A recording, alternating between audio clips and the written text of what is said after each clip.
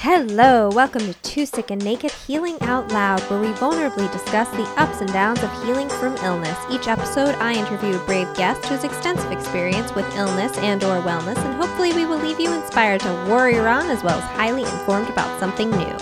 Hi guys, I have such a special episode for you this week that I'm so excited about. It's with Emily Maloney, a new friend. She's LA based and she's a holistic health coach. We talked all things endometriosis, symptoms, how to know if you have it, testing and treatments.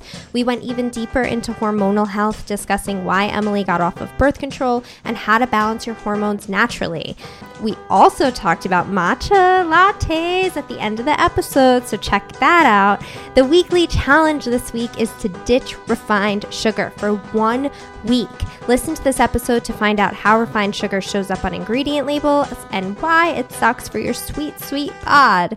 You guys can do it. Remember to follow me at Shay Jackie on Instagram for weekly challenge updates. Don't forget to watch the stories.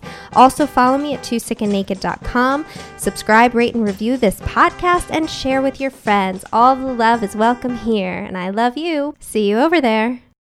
Hi everyone, it's your host Jackie Shay here, and today I'm with Emily Maloney, holistic health coach from LA, focused on helping women heal and thrive from the inside out. As a sufferer of endometriosis, she is very passionate about all things women's health.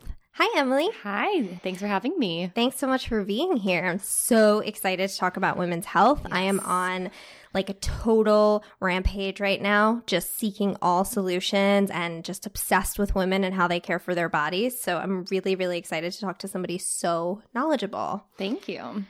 So in preparing for this chat, I did some research on you. And when I read your latest blog post, one thing really stood out. You write, I find myself so darn passionate about wellness simply because the first 20 years of my life were completely devoid of health, self-care, purpose, or peace. Yes. I relate to that hardcore, and I bet a lot of people out there do. I think so. I mean, especially people who are now passionate about health and wellness. I think a lot of it comes from a desire for that, a subconscious longing for a better life.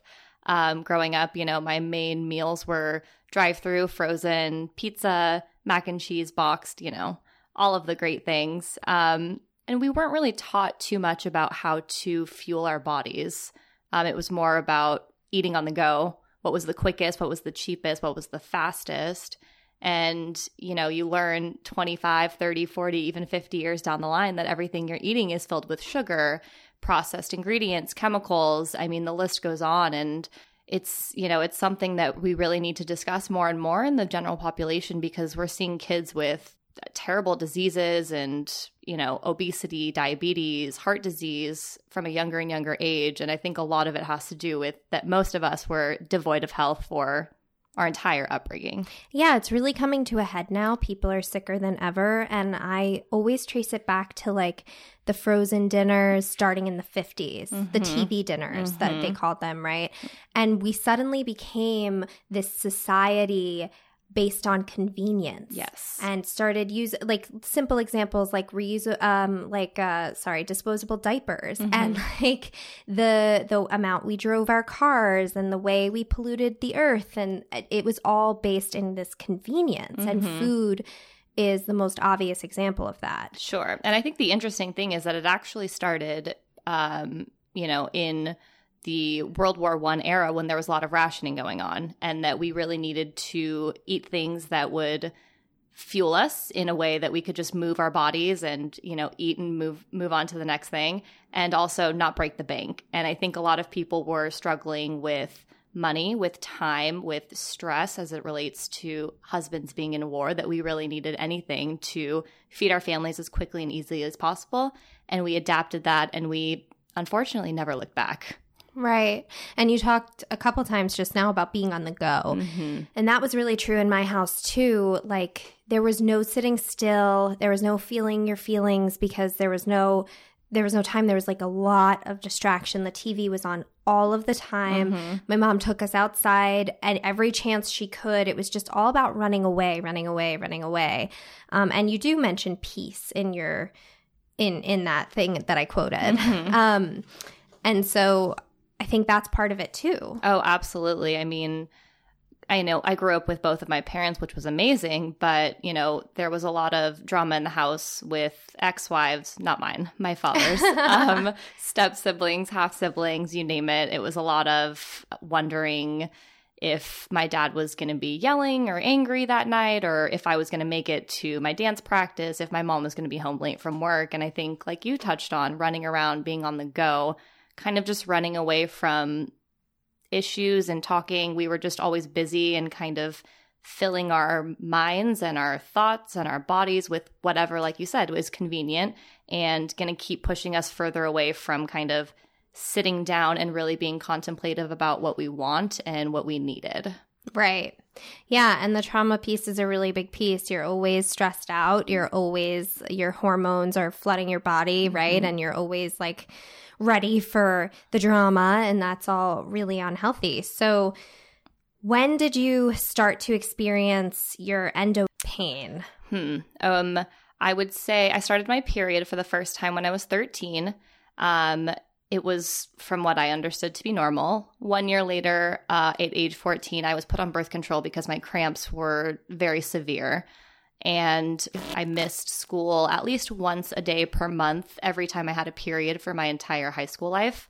Wow. Yeah. Sex was painful. I mean, it was a whole lot of issues that, from what I understood, was quote unquote normal. And I just needed to switch out my birth controls or try a new type of muscle relaxer or go to a different gynecologist to see different results. So I bounced around between 4 to 5 gynecologists in about 6 years, tried 7 to 10 different birth controls, and was really just trying to figure out what worked for me, when realistically all I needed to do was cut the birth control, get in tune with what was going on in my body, and really understand that no debilitating pain that sent me to the ER was not in fact normal.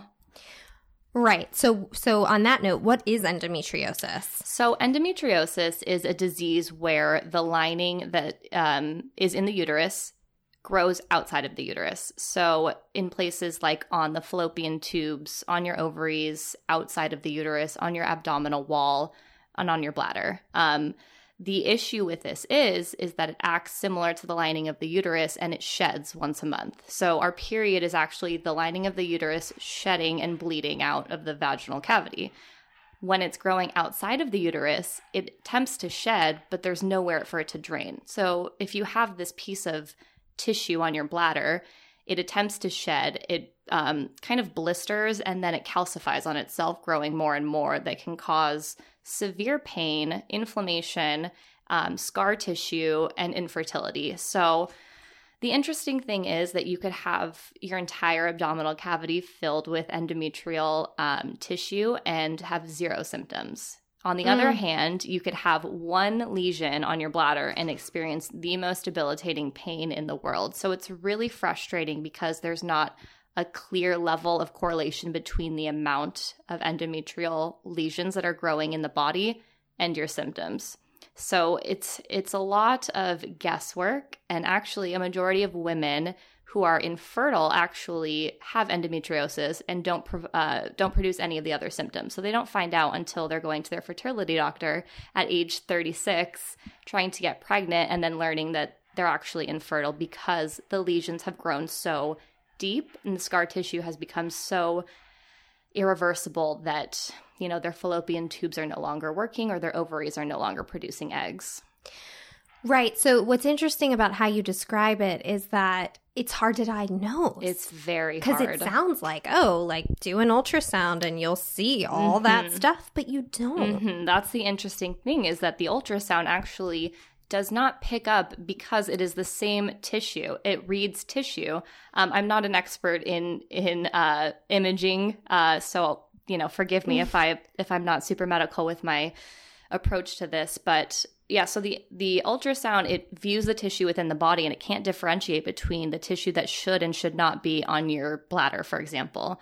So I was going to the doctor and getting ultrasounds because I thought maybe I had cysts, maybe I had some weird growth in there, and everything checked out normally. Unfortunately, the only true way to diagnose endometriosis is with a surgery. And that is something that I chose to do for myself at age 21 or 22. Right. So you pushed for that surgery. Oh, yes. Now, you say that you intuitively knew you had endometriosis before the doctors found it. Mhm.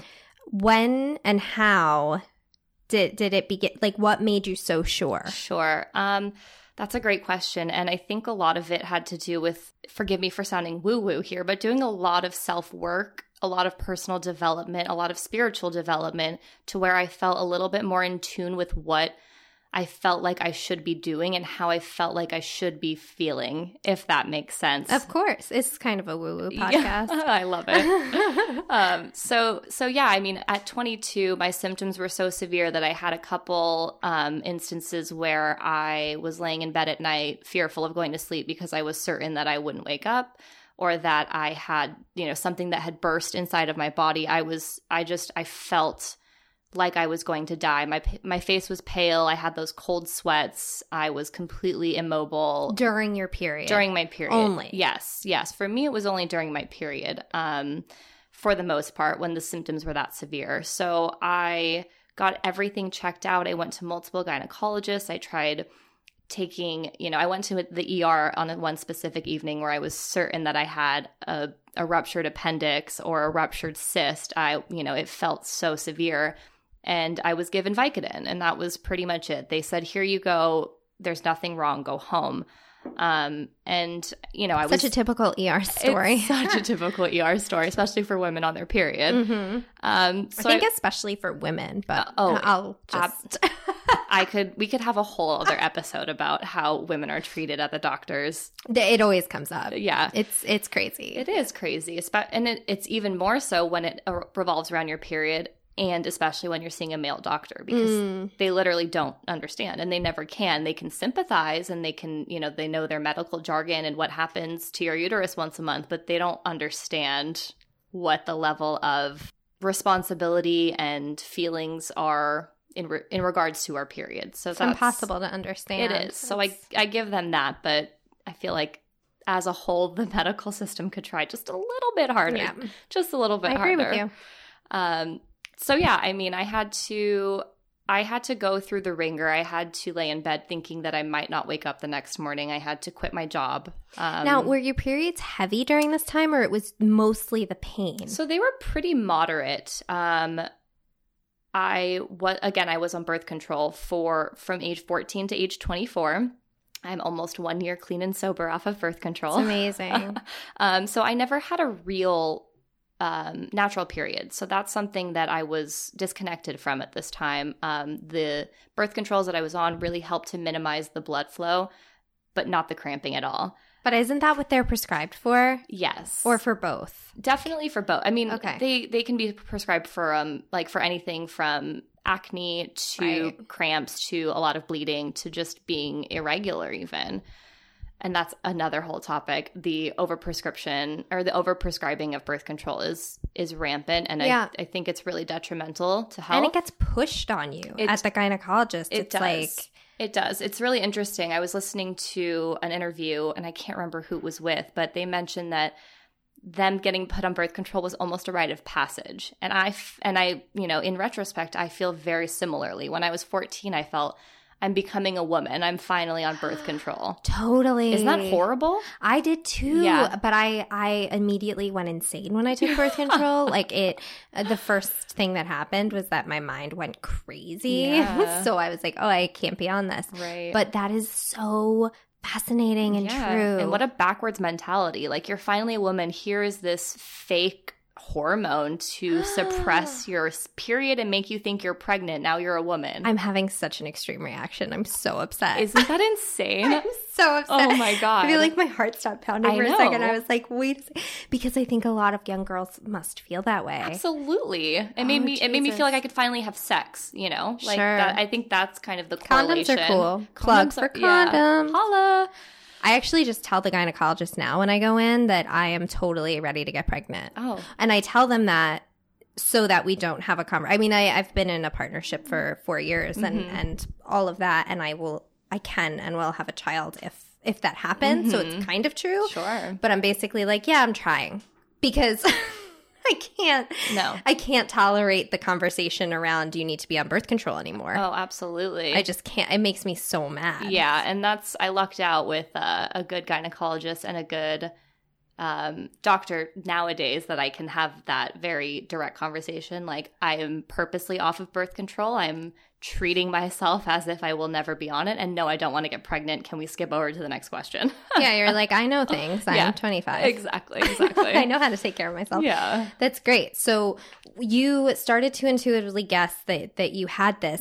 Now, I have to tell you, I didn't actually learn about endometriosis till I was a bit older. So I'm curious about how you even knew about it. Yes, and that is a great point. I actually feel very fortunate because a girl that I grew up with was very open about her struggle with it. She was diagnosed when she was 12 or 13, had one of her ovaries removed. I mean, she has gone through the gamut of procedures for endo.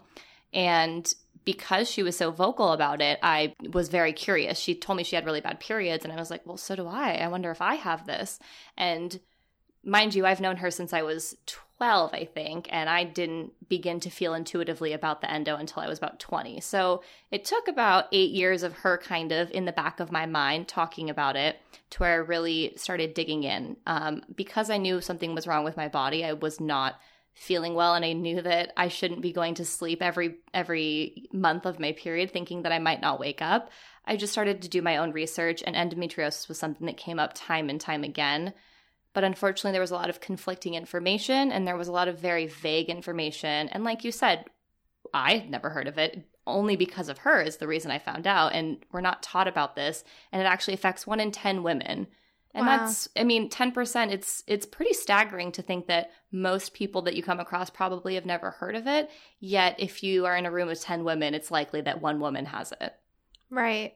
Yeah, it's so true. I didn't hear about it or learn about it until I started my own health journey. So I was like 26, 27 learning about endometriosis, which seems too old. I agree, especially since, the pain was so severe and that we're taught that that's normal growing up. I think it can be very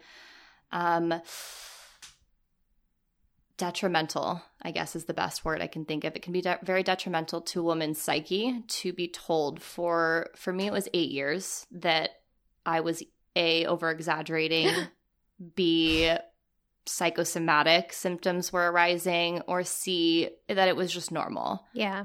And come to find out that I have a disease that may prevent me from having a baby and is, causing havoc in my insides, I think was kind of the most amazing news I've ever heard. And the fact that that was the best news I've ever heard goes to show how backwards the system is for telling me how normal it was or how overreacting I was. And that's such a common theme for people for women. I mostly speak to women because the majority of women, it seems like more women are sick. Oh, yes. So especially with autoimmune, that's proven, et cetera, et cetera. But when I talk to women, it's such a common theme that this, you're overreacting, it's psychosomatic, all of these things. And it doesn't matter what disease you have as long as it's like a little bit elusive. So Lyme disease, that happened with me. It still happens with me. And I'm like, bro, I have a diagnosis, blood work, I've been treated. I don't know what to tell you. And they're like, well, it's not really a thing. Right. I'm like, okay. And then, it happens to women all the time with autoimmune stuff, with anything related to hormone health. So, it's just interesting and sad. I agree. So what are the symptoms that you think a woman should be watching out for? Sure, absolutely. I think the biggest one is going to be pain during your period and around your period. And that can include pain, of course, your typical cramping, pain in your lower back, in your joints, an overall sense of fatigue. But here's the tricky part. It's to the point where it's inhibiting your normal activities. Yeah, like what kind of pain you described your pain. Sure. You're like in cold sweats, you're not sure you're going to wake up in the morning. That is extreme. Were you also taking a muscle relaxer and in that kind of pain? I probably, it's really, at this point, it's really hard to tell. I was prescribed a couple different opiates and a couple different muscle relaxers over the years. I definitely, for probably 6 years, I took muscle relaxers every period. But the thing with endo and pretty much all hormone issues is that it varies so much person to person. But again, I think it's really important to just allow yourself time in solitude to kind of reflect on how you're feeling, regardless of what doctors are saying, and really ask yourself, does this feel normal? Mm-hmm. I knew you were going to say that's such a good... It's hard, and I wish I could just say like, oh, here's your red flag, and if you have this one flag, go into the doctor, you for sure have endo. But you could be completely asymptomatic, and like I said, you could be trying to have a baby and all of a sudden get told by your doctor that it's suspected endometriosis, and then then you start to reflect on, oh, you know what, my period has actually been a little irregular, or I've been in a lot of pain. Oh, one symptom that I can think of is that bowel issues, digestive issues, because of the inflammation in the uterus or around the abdominal cavity when the endometrial tissue begins to try to shed. A lot of issues arise in the digestive and the bladder system. For me specifically, it was IBS-D, which is diarrhea, the fun stuff. Oh, nice. So every time, even to this day when I get my period, I experience diarrhea very badly for about 1 to 2 days. Wow. Yeah, so that's something that women can also look out for. And they do ask at the gynecologist, like, do you have pain during bowel movements or whatever? Sure. Do you have irregular bowel movements and Right. stuff like that? So that's really interesting. And I think another good point, and correct me if I'm wrong, because I do not have this issue. I do cramp, but like if I'm cramping, I'm still able to move around. I'm still able to do my daily stuff. Right. If I'm cramping and take ibuprofen, the pain goes away. So like that's the kind of thing that I imagine. Like I told you, I have this blog coming out, and I drank this raspberry leaf tea for 30 days straight, and I got 0 cramps. It's amazing. But like, here's the thing. If somebody has endometriosis, that stuff's not really going to work, right? Likely not. And I was taking like 800 milligram ibuprofen just to get up and move and look somewhat normal to the outside world. Right. And so I think that's a big difference. It's like cramping is somewhat normal. Like cramping happens. I don't think it's necessarily supposed to happen the way it happens in our society today, but it happens. And then there's this extra. Yeah. So if you're trying to treat cramps and you feel that you're not really gaining enough help to live a normal life, then that's definitely a red flag. Right. So how did you push for the testing? Because that is not an easy thing to do, and we talk a lot about self-advocacy on this show. So how'd you do it? I am maybe the world's biggest proponent of self and patient advocacy. I mean, it was a struggle. It took me 8 years to get diagnosed, and it wasn't until my final ER visit when one of the nurses looked at me and she said, "I'm pretty sure you have endometriosis." And she looked into my eyes and like read me in a way that no other doctor has. And I'm sure you can imagine that we can feel like passed off and not really seen and heard by a lot of doctors. But the way that she engaged with me in a very serious manner and said endometriosis to me, and this was the very first time that any medical practitioner had ever used that word with me. And I had been in and out of gynecologists since I was 14 with severe period pain. So when she said that, I immediately found a new gynecologist. I gathered all the symptoms I could. I did all the Googling I could and made a list of symptoms that I felt were contributing or a part of the endometriosis that didn't seem necessarily related. I went into my doctor, the new doctor, and I said, "I'm pretty sure I have endo. Here are the symptoms I have. What are the next steps?" And I made sure to be very, very convicted in my approach to her, that I felt very strongly in my gut that something was wrong.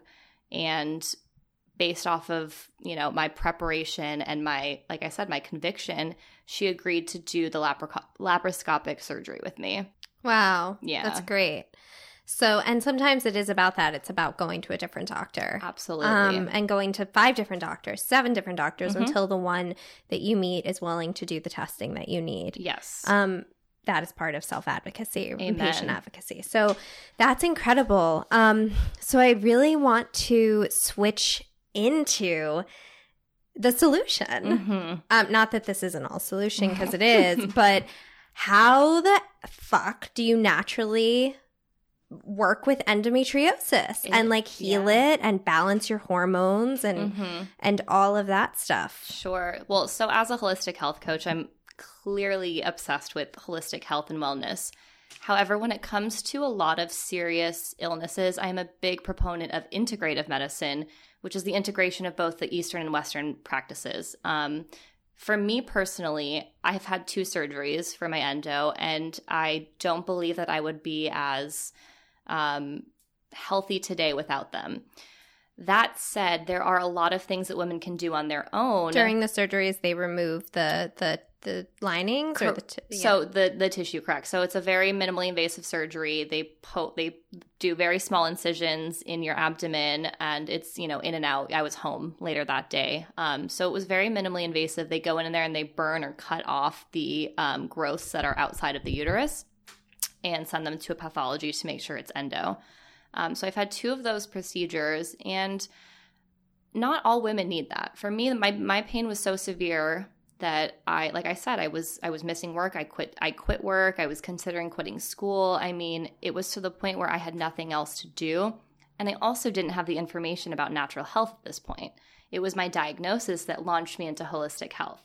So backtracking here, a lot of things that women can do revolve around diet and lifestyle. And not even just women with endo, women with PCOS, with heavy periods, with cramps, with hormones, hormonal acne. A lot of things that we can do stem from how we live our life.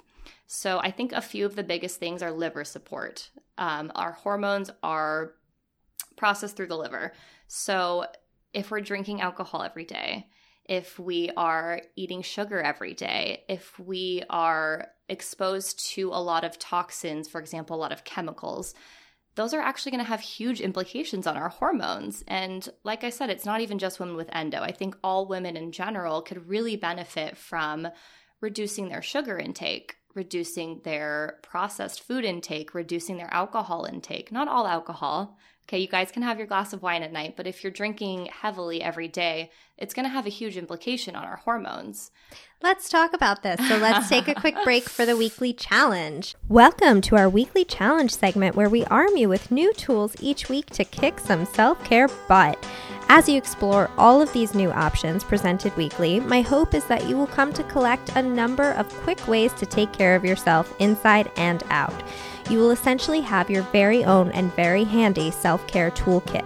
Some of the challenges may not work for you, and some will seem perfectly tailored to you. We are building up your defenses, inspiring your mind, body, and spirit toward total wellness. Keep in mind that the goal is always progress, not perfection. The only rule is that you are never allowed to beat yourself up. Keep me posted on your progress. Stay accountable. It helps. Okay, let's hit this week's challenge.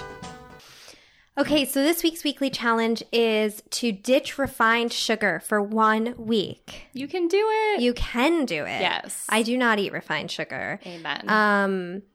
Tell me about why refined sugar makes it all worse. Sure. So all of it. It is not just women for no. women. It's not just for women with cramps. It is for everyone. This is like a universal truth. Yes. Ladies, have your husband, have your brother, have your kids join you in this challenge. I think everyone could really benefit from this.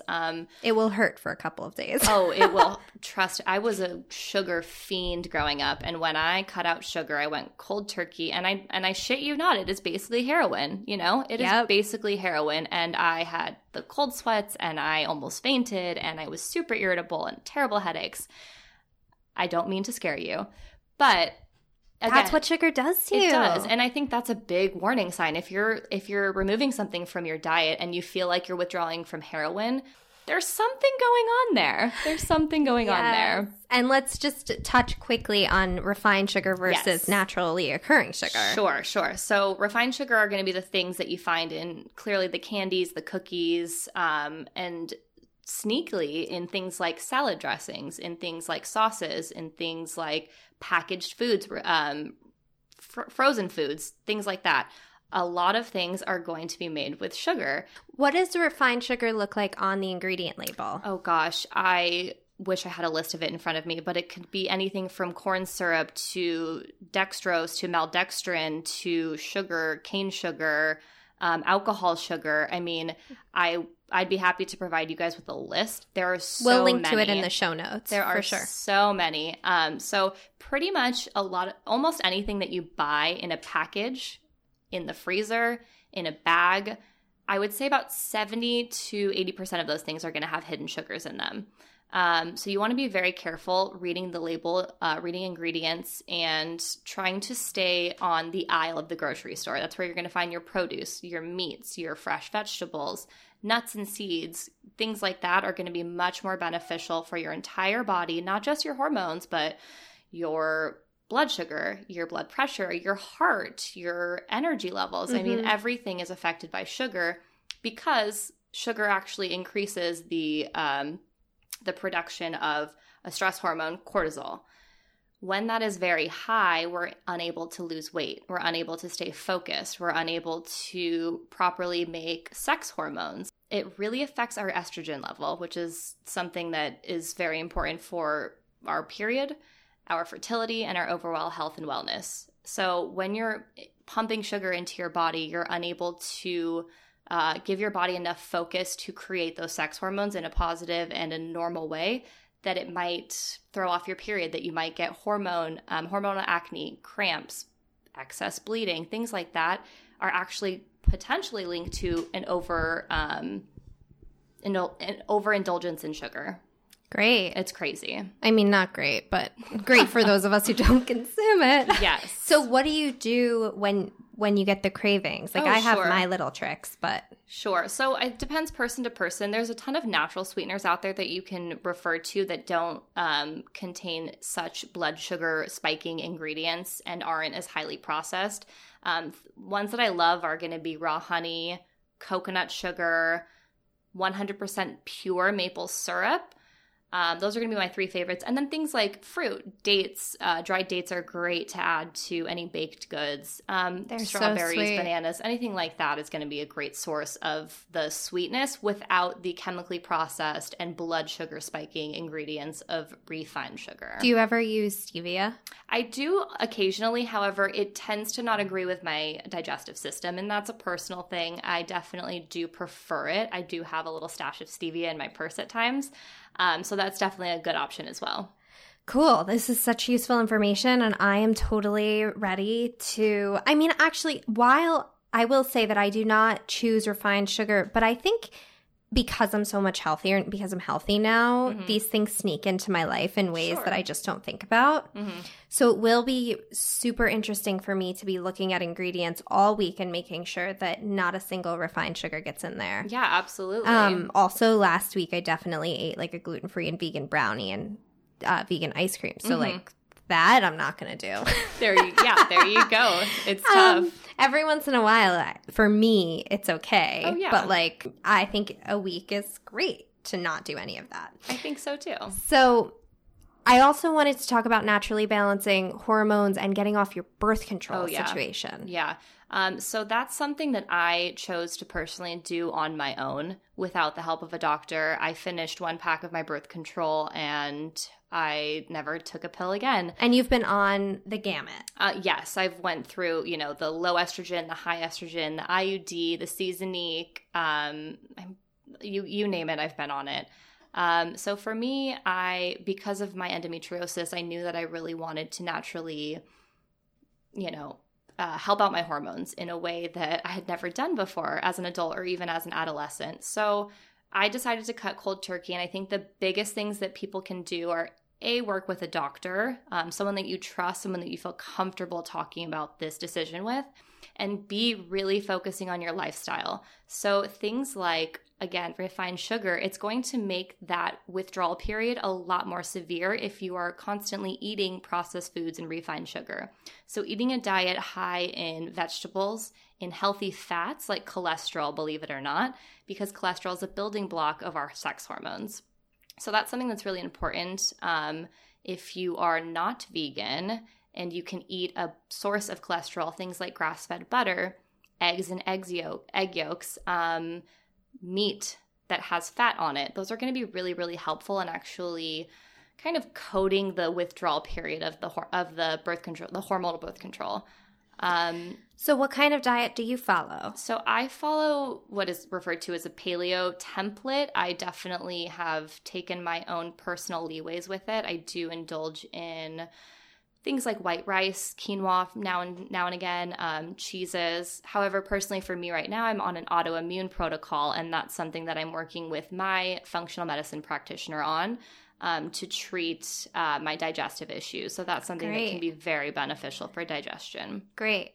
So with getting off the hormones and doing the eating the way that you are, and other lifestyle changes, which you can totally touch on now or after I ask this question. What is it you feel today? How much better are you doing? Sure. So for me, because I'm still dealing with the endo. Okay, let me backtrack actually. I was told that I should be on birth control until I decide to get pregnant. Even after my 2 surgeries, it's very normal for women with endo to be put on the birth control to just kind of keep symptoms at bay for as long as possible. I decided that it was time for me to keep my symptoms at bay purely with my lifestyle choices, because I have cut out every other prescription drug on the market except for hormonal birth control. So I decided to come off of it. Again, like you said, the lifestyle choices, I think a few things that are really important are going to be stress management. Actually, I'm going to say that's probably the number one thing, is to manage your stress. You really need to be kind to yourself, to your body's natural ebbs and flows, especially when it's coming off of a period of time where it thinks it's pregnant for an extended period of time. I mean, oh my God, 10 years of my life, my body didn't ovulate. And I think that's a misconception a lot of women have, is that they're getting a period on their birth control, and actually it's completely false. We're not ovulating. We're not actually menstruating, and we're not going through the hormonal changes of the 28-day cycle. So that's something that our body needs to get used to after the birth control. And things like meditation, going on walks, even talking to your partner about how you're feeling is going to be so important during this time as your body gets used to its natural cycle again. Right, of course. Yeah. So when you bleed and you're on birth control, are you shedding a uterus lining? You are, okay. but it's created purely by the hormones in the birth control as opposed to the natural hormones. So you're not really, if I asked you right now if you had a 28-day cycle and you were on birth control, it would be a completely fabricated, I guess you could say, cycle that isn't really in tune with anything that the rest of your body is going through. It's purely created by the pill that you're taking. Right. So getting off of this birth control was a challenge for you. Mm-hmm. But ultimately, what are the differences? Yeah. I mean, ultimately, to be completely honest, I'm feeling pretty much the same. For me, the reason I was on the birth control was for cramps, and my cramps have stayed just the same coming off of it, which is great because they were decent after my surgeries, and my doctor told me to expect severe cramping when I came off of the pill. And I basically gave him the finger from afar. I didn't really. And I said, you know what, I can manage this on my own. And now I have 1 day a month where my period is, it's not to the point where I can't do anything. It's at the point where I'd rather not do anything. And that's a huge, huge step in the right direction for me personally. I wake up, I bleed, I am definitely crampy and a little irritable. And then the next day I'm totally fine. Whereas, 3 years ago, I would have been in bed for 3 days wishing that I was dead. So I'd say I'd made pretty damn good progress. Yeah. And what do you credit that to? I would say I credit it to, one, finding a surgeon very skilled in endometriosis. And any LA ladies out here who are possibly dealing with it, I'd be happy to give you his name. He's at Cedars-Sinai. He's freaking awesome. I love him. We'll link to him in the show notes. Yes. So that is number one, someone who's very skilled in what they do. And that took a lot of research on my time, on my part. And number two, it would be my lifestyle choices. I mean, in the past few years, I've cut out all processed and refined foods, and I focus very heavily on nutrient density.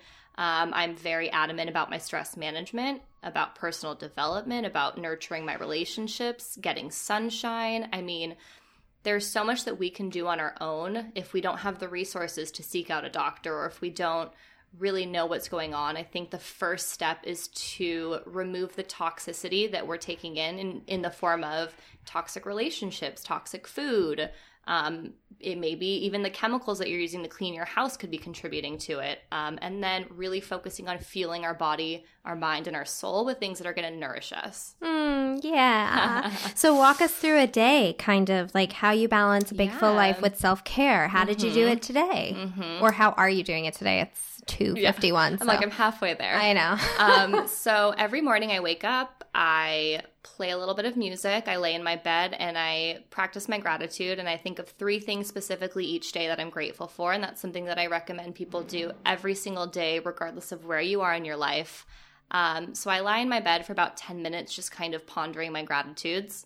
I wake up and I make a matcha latte. I go out into my backyard and I read for about 15 to 20 minutes, depending on how rushed I am, maybe about 10 minutes if I'm really rushed. I get ready and I do a little bit of movement, even if it's in the form of like 10 jumping jacks or 10 air squats. I try to just move a tiny bit. Oh, I'm sorry. I need to ask, how important is exercise? I mean, it's important to everyone. I agree. It's definitely very important. But I don't like the word exercise. I like the word movement. Love it. Because some people, you don't need to go to a gym. You do not. I mean, I think it's great that people lift weights, and I think it's very beneficial for the human body. But don't feel like shit if you don't do that. Get out and go on a walk, or like play with your dog on the floor. I mean, as long as you're moving around, you're really doing your body and your mind so much good. I love it. Okay. Yeah. So continue. Sorry. So my morning is just, most importantly, is my gratitude, reading, getting outside, and making my matcha are kind of the most important things. I'm all about rituals, and I think if people implement any sort of self-care ritual in the morning, give it 5 minutes to 5 hours, I think it can really start us off on the right foot. Yeah. So I'm a real matcha lady, yes, and everyone knows this about me, that I am like, it's like in my profile on Instagram, it's like matcha. Yes. I love it so hard. I love that. How do you make your matcha in the morning? Oh, I thank you for asking. Yeah. I like to play around with it. I'm actually a huge coffee person, but I have been off coffee for a year now. Me too. Yay! A year and 4 months. That's amazing. Yeah. I'm going on a year next month, actually. And that was because I had some adrenal issues and some energy issues, and it just wasn't really agreeing with me. So right now I'm making my matcha with hot water, a splash of full-fat coconut milk, a scoop of collagen, and a little bit of vanilla extract, and then I throw that in the blender, pour it over into my mug, and it's nice and frothy on top. Yeah. So good. I love it. It's so good. Just a splash of coconut milk. Yeah, just a splash right now. Some days it's Do you a little do bit it from more. a can? I do. I have a favorite brand that I use from a can. It's very, very fatty. What is it? It's called Aroy D, AROY-D. I get it at like my local Filipino market. So I don't think it's super easy to find. I think it's like an Asian specific brand. You could probably find it on Amazon though. If you guys are listening, you want to look on there. Okay, cool. Yeah. Well, I kind of want it. Okay. Yeah. Because I use goat milk a lot of the time with my matcha if I do it in the blender. But if I do it in my frother machine, then I just use almond milk, which I'm going to start making at home because the stuff we buy in the store is disgusting. And so expensive. Yeah, but also just like full of shitty ingredients. So much shit. I know. So throughout the rest of your day, we have to end with this, but I just want to hear the juicy stuff from the rest of the day. Yeah. How do you, when you're in the middle of like the jam and a jam, how do you manage the self-care? Sure. So again, movement is very important. I work part-time at a desk at a computer in a garage. So I actually have an alarm on my phone for every 45 minutes. I get up and I walk to the kitchen or I walk into the backyard, do some sort of squats or some sort of stretching. So I think that is super important to just kind of switch up the movements that you're doing in the day, to break from the computer screen, to break from work, and just breathe a little bit. And then at lunchtime, I always make it a point to eat away from my computer screen. I think that's something like we talked about. Everyone's on the go. I make it a point to be very intentional with fueling my body. I think it's like a sacred practice for me. I sit down, I put my headphones in, I listen to a beautiful song or jam out, whatever the mood I'm feeling, and I eat my food, and then Again, I practice gratitude a lot. I'm really trying to be as grateful as possible. I think a lot of us with chronic illness can get stuck in that cycle of, victimization or frustration or just kind of darkness. And a lot of what has helped me get out of that is just focusing on the gratitude. And of course, you can be upset about your circumstances. I give you all the freedom to cry and to feel like shit and to feel like this isn't fair, because it's not. But to also remember that if you're listening to this, you have a smartphone or a computer. If you live in America, you probably have running water. I mean, just thinking about the little things throughout the day that give us just a tiny bit better of a life is so, so crucial. So I do that throughout the day, and then I go home and I play with my cat. I love to cook, so I make sure I'm in the kitchen for at least 20 minutes, even if it's prepping leftovers from the night before. I kind of go in there, zone out, and then put on a face mask and do some reading and go to bed. It's great. Yeah. That's so great. I do what I can. Yeah, we do the best we can Yes. each day with our self-care Sure. routines. But that sounds like a really balanced life, and that's what we're all aiming for. So guys, Yes. I hope you took some great tips from this episode. To contact Emily, you can contact her on Facebook at Whole Health Emily, or her Instagram handle is wholehealth_Emily. That's me. And her website is inwholehealth.com. So you can contact her any of these ways. And if you have any questions about endometriosis or wanting to work with Emily as your health coach, please contact her. Write to me if you have any other issues or concerns or complaints. Don't forget to subscribe, rate, and review on iTunes, and share this with your friends. Thank you so much, everyone, for being here. And thank you so much, Emily, for all of that information. And we will see everybody next week. Bye. Bye.